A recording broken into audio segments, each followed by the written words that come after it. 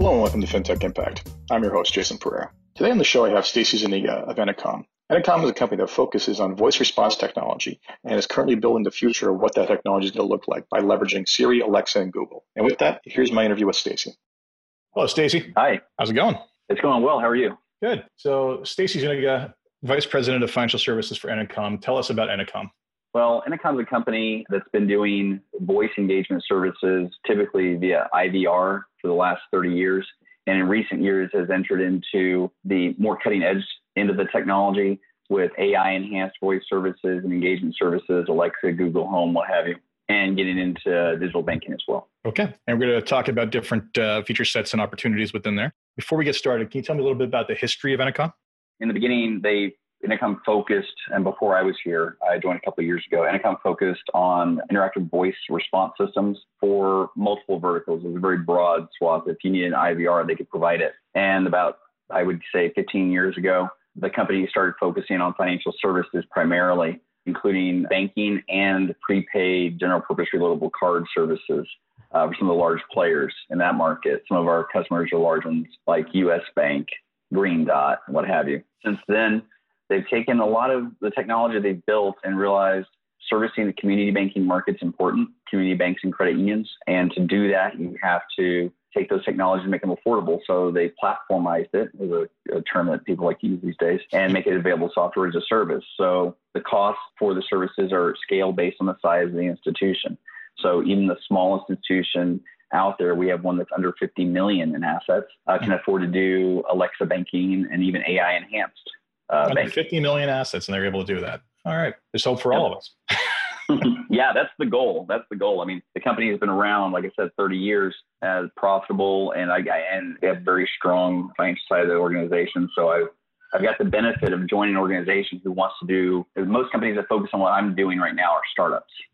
And so they either face the complexity of raising capital, or they face the complexity of compliance and due diligence and being a player that's been in the game for a while in banking.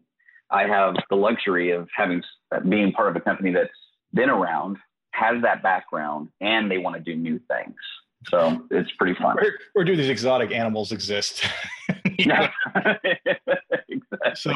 Exactly. So IVR, integrated voice response. Let's talk about the previous before we get to the Alexas of the world, let's talk about the previous use cases for that and how it's evolved into what it is today.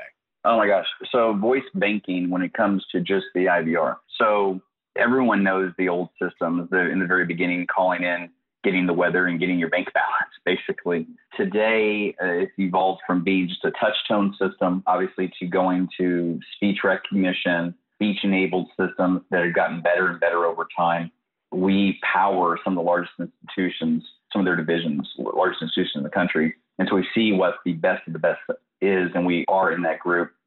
And we're able to take that type of technology where it's contextual, it's dynamic, it's personalized, it's based on what you usually do.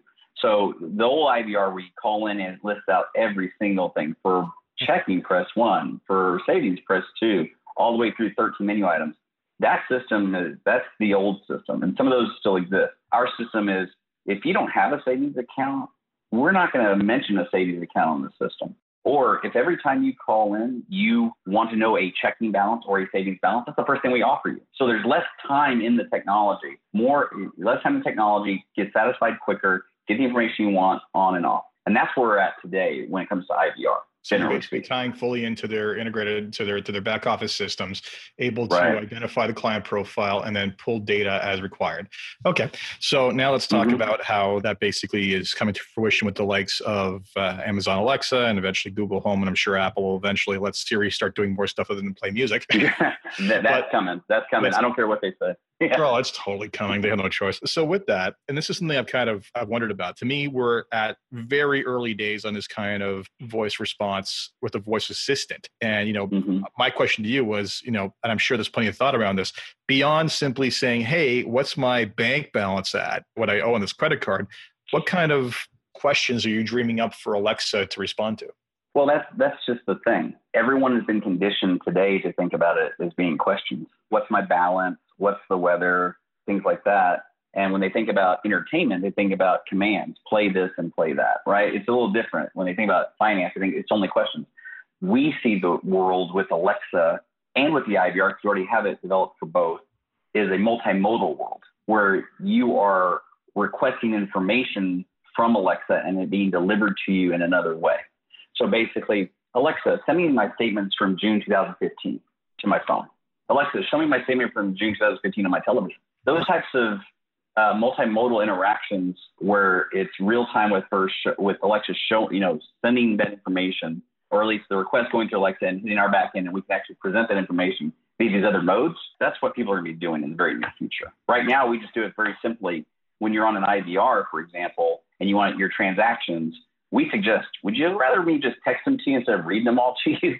And they say yes, and they get a text message with the last 10 transactions. The same thing with Alexa. What are my historical transactions? Well, I can just text that to you. Or how about I show you on your phone and send you a mobile web application to let you interact with it, and I can direct you on how to do that. So that's where it's going. And it's one of these things that feeds itself in turn. It's a virtuous cycle. I'm instructing you how to do it. And by doing that, you can do more, right? Oh, wow, I can do this with Alexa, and just keep going and going. And it's fairly straightforward. So for the record, anyone listening to this, I forgot to apologize in advance. I apologize for the use of the term Alexa, OK Google, or Siri, hey Siri, because I'm sure anyone listening to this is just set off a number of devices. We might do it several times during this conversation. Yeah, I muted mine. It's like default mute. Yeah. I've got one in my office. All I could think of is that if I had one in my office right now, it would have interrupted this conversation several times. At least, yeah. So first off, let's talk about that. So, I mean, clearly we're, like I said, early stages, but I love where this is going in that essentially for the tech freaks and geeks like myself, who basically already have countless smart home devices, already listening to voice response, locking front doors, open garages, you name it. No one tried to break it house. The reality is that I'm getting used to that non-singular device experience, right? I think what you're talking about, to date, I've seen the voice response technology is simply extended itself to smart home thus far. But what you're talking about now is expanding that kind of sphere of influence to the other devices that we use every day, like our cell phones, our smartwatches, our televisions and whatnot. And really, it's interesting because I got to think that the likes of Amazon and the other voice response companies are very excited at the prospect of these technologies, because a lot of tech pundits early on kind of poo-pooed the entire voice assistants in Siri and the lack of accuracy, whereas others basically say, no, this is the future. You just created the next operating system. The next operating system is not me sitting here and typing stuff in. It is me just walking around and saying into my AirPods or whatever it is, insert name here, give me X, and give it to me in this location. So if anything, they must love guys like you for expanding the possibilities of that ecosystem. Well, just think about that. So we as a company, we're an open platform, so we'll incorporate AI partners as we need to, natural language understanding partners, whatever it is, because those technologies, this industry, the Amazons and the Googles and the Apples of the world, putting this platform out there, think of it more like iTunes App Store is now open. What's going to happen? A whole cottage industry of technology providers sprouted up to do mobile applications for multiple app stores, different configurations, different parameters, different technologies, and create this huge ecosystem. They've done it again because voice ecosystems is so different than mobile apps. The back end's fun, but the front end and how you do this and how you scale this, if you don't have any voice experience, know what you're doing there, you're behind the curve on it already. But beyond that, when it comes to natural language understanding, AI, how many AI companies do you know now? How many can you name? You can name 10 off the top of your head easily, right? It's a whole, I want to say I call it a cottage industry because here comes all these companies, right? And it's in that infancy. I say infancy. It's in that stage where the growth is outstripping supply in terms of people, because if I want to go out and say, I need a guru who does Alexa development, well, guess what? He's part of a company who's doing nothing but Alexa development. Try to find those guys. If it's mobile app, I can go find somebody to go do mobile apps for me because there's so many of them now. But when it comes to this stuff, the companies are still sucking up all the resources for it, and people are learning on the fly. This cottage industry, it's going to take care of itself. It's going to take care of it doesn't understand exactly what I say. It's going to take care of all those nuanced issues that the pundits said would be a problem. You're creating business to overcome those obstacles. Yeah, I mean, this is normal. I was hearing the same thing in the crypto sphere not that long ago. It's like, oh God, we can't find programmers anywhere because either they're fresh out of school and have no experience, or they have experience. Forget it. The price they're charging is just through the roof, right? Create a new right, or they're doing their own thing. Exactly, right? Like either you create a new industry overnight and suddenly there's demand for it. And of course, the few people who actually know how to build that widget are going to be commanding a king's ransom. That's right. So I think one of the big challenges you're going to face here, and I'm sure you'll agree, is kind of the normalization or almost education of the consumer as to what's possible with this. Because I still remember I got the Alexa, you got the Amazon Echo as soon as it came to Canada. I kid you not. Like first day was here, got one, lugged it in, and basically said, oh, went through the app, did the setup, show my wife the 5 things I get to do, and then I'm like, and then what? And I was just like, okay, right, early days. right. Well, in my household, when I got it, because when I joined here, I said, okay, I'm gonna have to know how to do this backwards and forwards, like I did with mobile apps in my past. And I bought a couple of them, and my wife said, what on earth are you doing? Why are these in the house? Now, if for some reason the network's not up, she is the one who's addicted to using Alexa for everything, information, schedules, weather, entertainment, the whole gambit, right? And if she had her financial stuff on there as well, she'd be using it for that. She is a complete addict. And my kids don't know the world without it. I have a 5-year-old who is entertaining himself, Alexa, play this, Alexa, play that. They don't know the world without these voice systems. And right now it's smart speakers. It won't be long before it's going to be in the television. Even if Amazon has to do their own television, they'll put it in the television if they can't get people everywhere to support the software, or if it's Google doing the same thing. And so my kids, there's fingerprints on the TV. They expect it to do stuff, and they talk to everything. Yeah, and they talk to everything. There is a generation that will not know the world without voice commanding everything, just like some people don't know the world without the internet. Yeah, I agree. I mean, I think back to when my child was, my oldest one was, I think 2 or 3, and he would be at a family member's house watching the TV, and he'd try to swipe it. And that was always so amusing. And then, just to mess with him once, I actually did a, I'm getting off track here. Yeah, but that's okay. It was up on Apple TV, and actually when he swiped, I swiped, and then as soon as I stopped, he was incredibly confused. So, I have to reach out just to mess with him. That's just me. That's just me. But I mean, yeah, he's already, when he hears us call out Alexa play a song or Siri play a song that he does not want to hear, he'll be like, no, and then he'll yell a command to play something else, right? Or exactly. And if he doesn't say it exactly right, because my kid's 5, he's not exactly right every time. She has no idea what he's talking about. He'll get it right eventually. But that's one end of the bell curve, right? Yeah. So this is a technology which is really interesting, because usually for new technology adoption, you have the early adopters and the kids, right? And the mainstream in the middle, and they think, oh, who's the nascent, the users, and the older demographics not going to use it. This is an interesting technology because, as you said, you have to normalize it, get people used to it, educate themselves on how to use it. But where the rubber meets the road, pinpoint use cases. For example, one of our customers, Bank Independent, they have a user who's 89 years old, legally blind. It changed his life. He's on that other side of the bell curve, and he uses it every day to check his balances, because he can't use the computer to do it. He doesn't use his phone to do it. He literally just says, Alexa, what's my balance? Alexa, what are my transactions? That's something that is here and now, even though we still have to go up the curve of people using it and the adoption curve. We're already got it on both sides of the bell curve right now. Well, it's so empowering. I mean, like you think about aging, and the last thing, your sight will go, your hearing will go, but your speech will probably be one of the last things that's ever going to go, if it goes at all. And I mean, there's already countless examples of Siri or Apple Watch or whatever, and even Alexa, saving people's lives by basically, falling, having accidents, and being able to shout out and call 911 on these devices, right? So, or the biometrics from the heart rate on the Apple Watch. I've heard people that were early indicators of heart attacks go to the hospital and were saved. If they didn't go, they would have had a heart attack.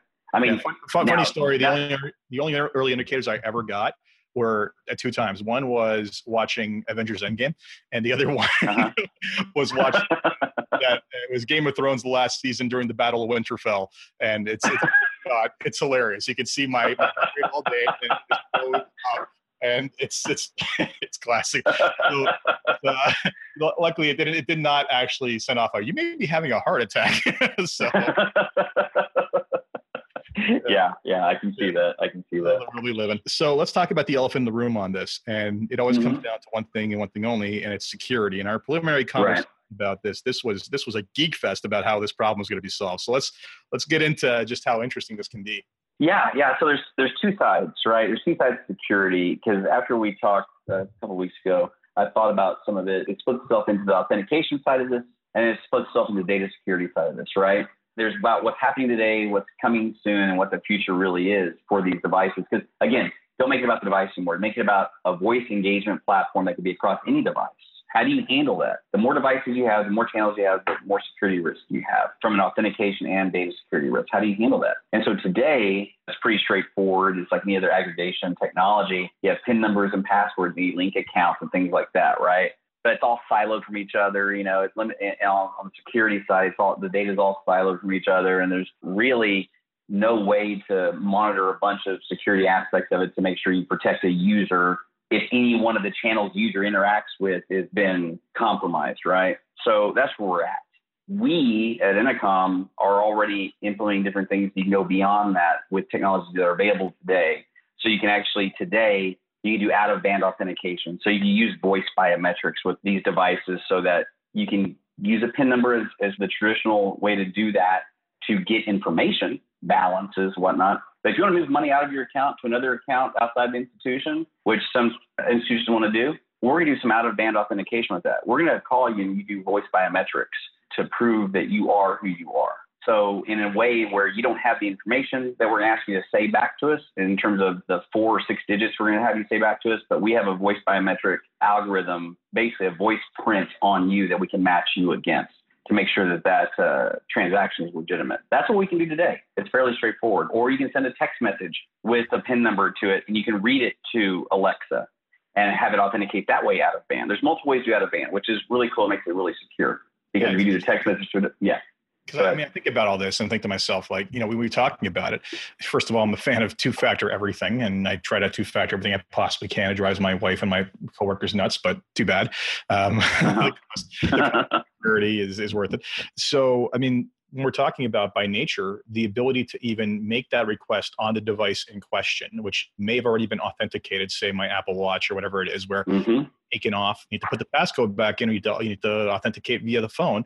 Right. First off, there's the first set of proof. The second set of proof, the voice print of identification. And if you push out a third set through an SMS message or some sort of confirming push message on your phone that says, please hit this button to finalize a transaction, would for a lot of people be the biggest hindrance to using this, which be the fear of security. If anything, I think that the introduction of voice biometrics and voice response, like we're talking about this, if mapped out correctly, makes security one of its strongest selling points. Oh, absolutely. I mean, imagine if today the traditional thing is to go ahead and send a text message, and like you said, in a multi-factor authentication, but then you add the voice biometrics to it, it is 100%.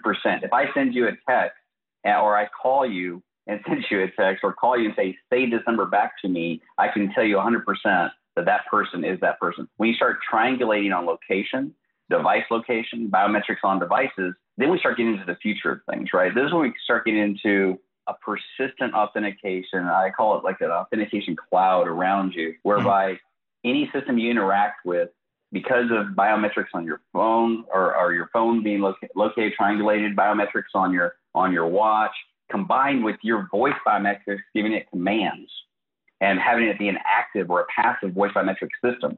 Some of these technologies, like Alexa, doesn't do passive voice biometrics yet for this purpose. That's where we go out of band.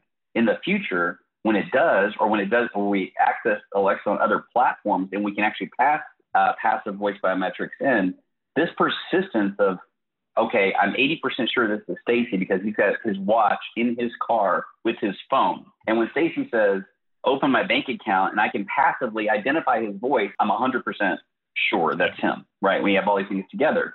And when that system follows you from the car into a hotel room, to an ATM, where you have that cloud and you walk away and that system is no longer engaged with you, so it's no longer authenticated for you, that's that cloud of authentication, persistent authentication following you around.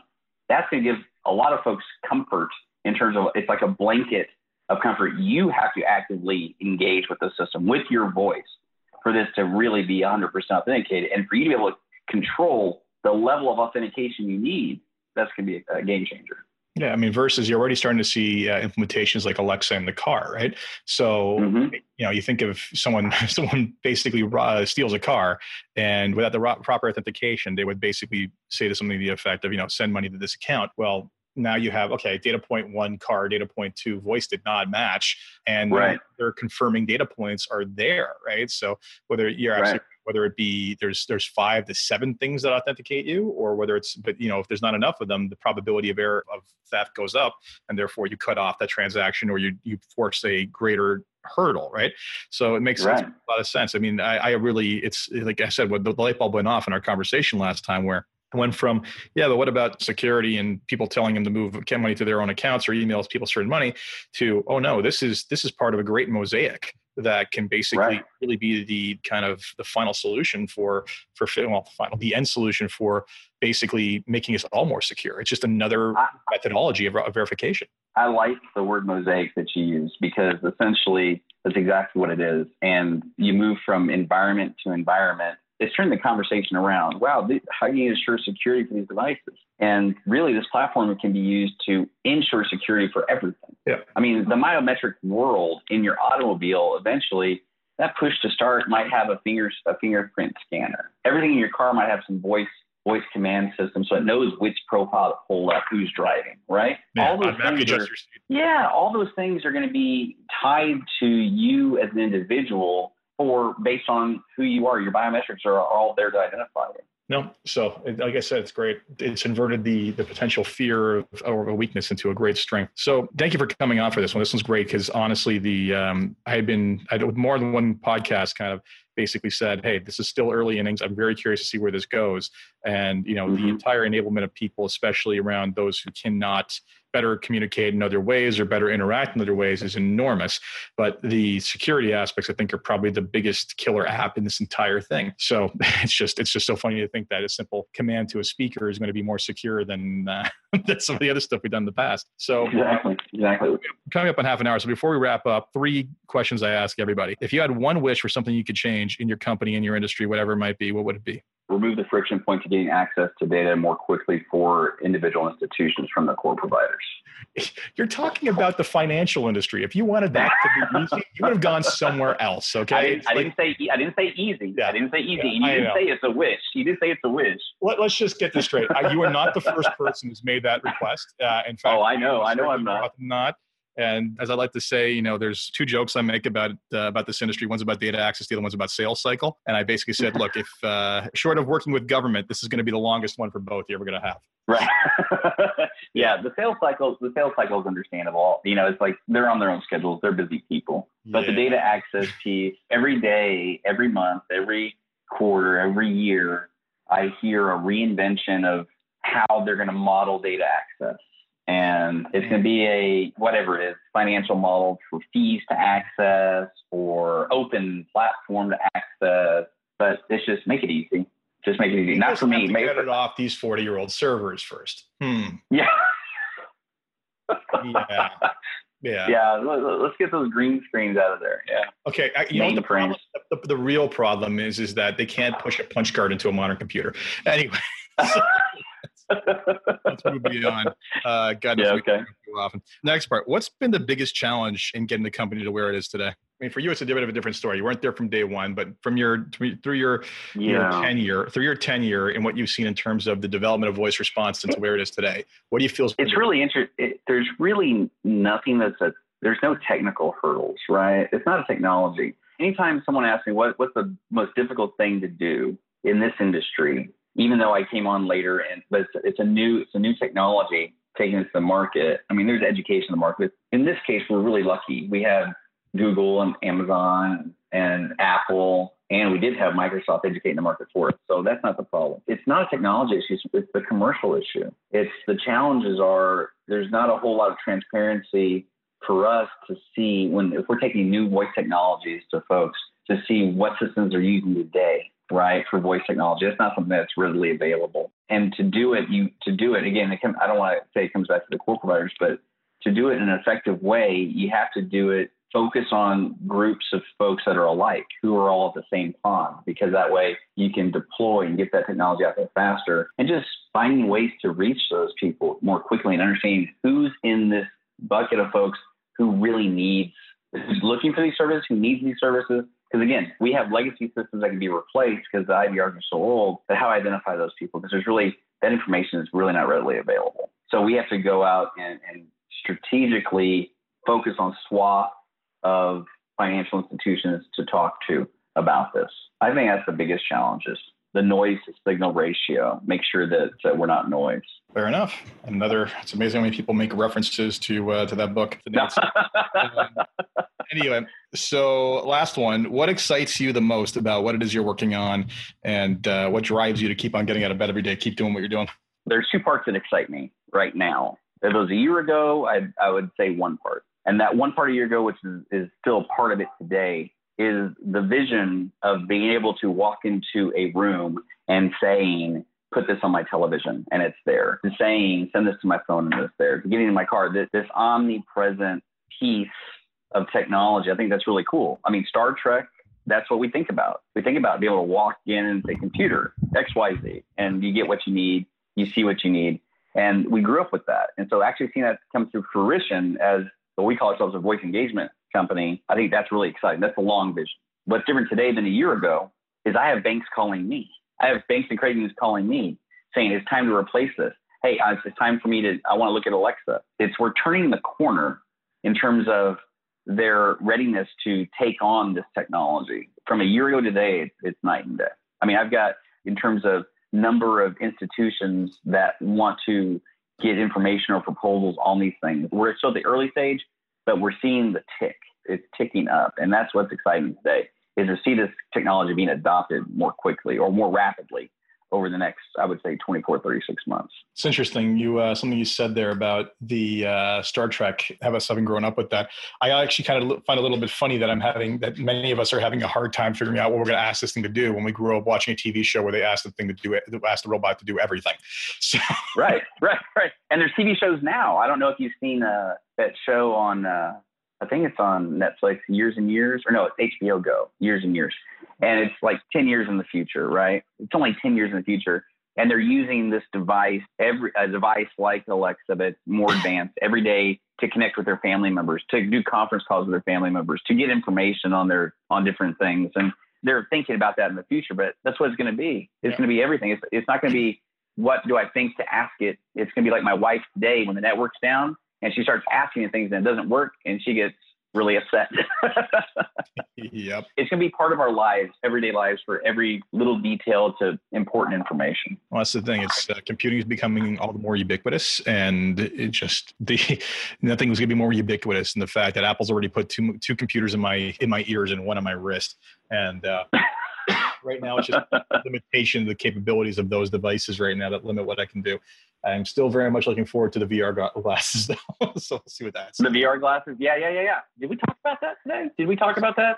No. I talked about it. We don't need to talk about it in detail, but I talked about it earlier. I was on a call with a credit union, and they said, because I have a slide that shows, the different channels that people come in on, the different ways people want to engage, and one of them is virtual reality. And I said, now that looks far-fetched, but people are looking at it now, and given what Apple's doing today with what they want to do, and what you can try to put in the tea leaves in terms of what they want to do today with augmented reality, it's going to make, Google Glass look like nothing. And I'm excited to see what that is. Yep. Right. Absolutely. So, that is entirely other medium of communication that is going to take a long while to wrap our heads around. Specifically. Yeah. It's going to be one of those things where, you think you look at your phone a lot right now. It's going to be up in your eyes all the time. Yeah. I also think that until these things become native, it's hard to really understand what they're going to become. Same issue with voice. I think, who was it? The first iteration, one of the first iterations I saw of this was eMoney did an AR dashboard of their financial facts, basically just your financial situation, right? Straight out of their normal dashboard from their financial planning software. And it was basically just their exact dashboard hovering in space. And it's like, no. You have to reinvent for the medium. Exactly. And that's something that I think that there was a huge misstep in banking was mobile banking. Oh, but everything that has online is in the mobile application. No, You don't need all that with a mobile application. But they did it anyway. I got more features than you. This isn't a feature game. This is a user experience game. I've seen a lot of improvements, at least on my side of the border. There'll be like the one button at the bottom of the screen that brings up like, here's the 3 like most common features that you would use: send money, this pay bill, take a picture of an invoice, whatever it is, right? And they're getting smarter about it. But yeah, you're absolutely right. It's like, oh, let's port. We did so well with this thing. Let's move it and do it exactly the same way here. And it's like, you did so well on a sit-down terminal with a keyboard. This is not the same thing. Like anyway, but it is, good luck explaining that to people when there's no, especially again, when it comes to technology, schools of thought, right? If I wanted to boil it down to 2, there are people that make it as seamless and user-friendly and experiential as possible. It's about the experience. And then there are folks that say, no, I've got to have every feature tick box. Well, it's my feature list, right? Where's the list? Check it off. Even if you don't need it. It's like, I've got more features than you. So Mac versus PC world. Yeah, I get it. Exactly. Oh, totally. Yeah. It's Mac versus PC. It's Apple versus Google on Android. It's like my mother-in-law says, I'm thinking about getting an Android device. I said, well, say goodbye to your customer support because I can't help you. Because I'm not going to help you. I'm the reverse. My father got an Android first, and I said, don't even come to me. Anyway, Stacey, so this has been great. When we stumbled upon each other, the opportunity to have someone come in and talk about the future of voice response and even the use cases today was a great opportunity to get you on, because it's something that keeps on coming up. When I wasn't expecting to have this conversation for a while, but this has been fantastic. I hope people's the wheels get turning and they start thinking of new inventive ways to use your technology. Absolutely. I appreciate the time. Thanks for having me. Thanks. So I hope you enjoyed my interview with Stacey. So as you can see, voice response is just in its infancy, and it's heading some exciting places. As always, this has been FinTech Impact, and I'm Jason Pereira. If you enjoyed this podcast, please leave a review on iTunes, Stitcher, or wherever it is you get your podcast. Thank you, and take care.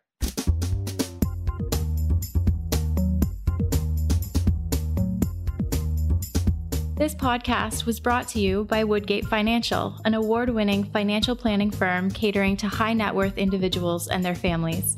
To learn more, go to woodgate.com.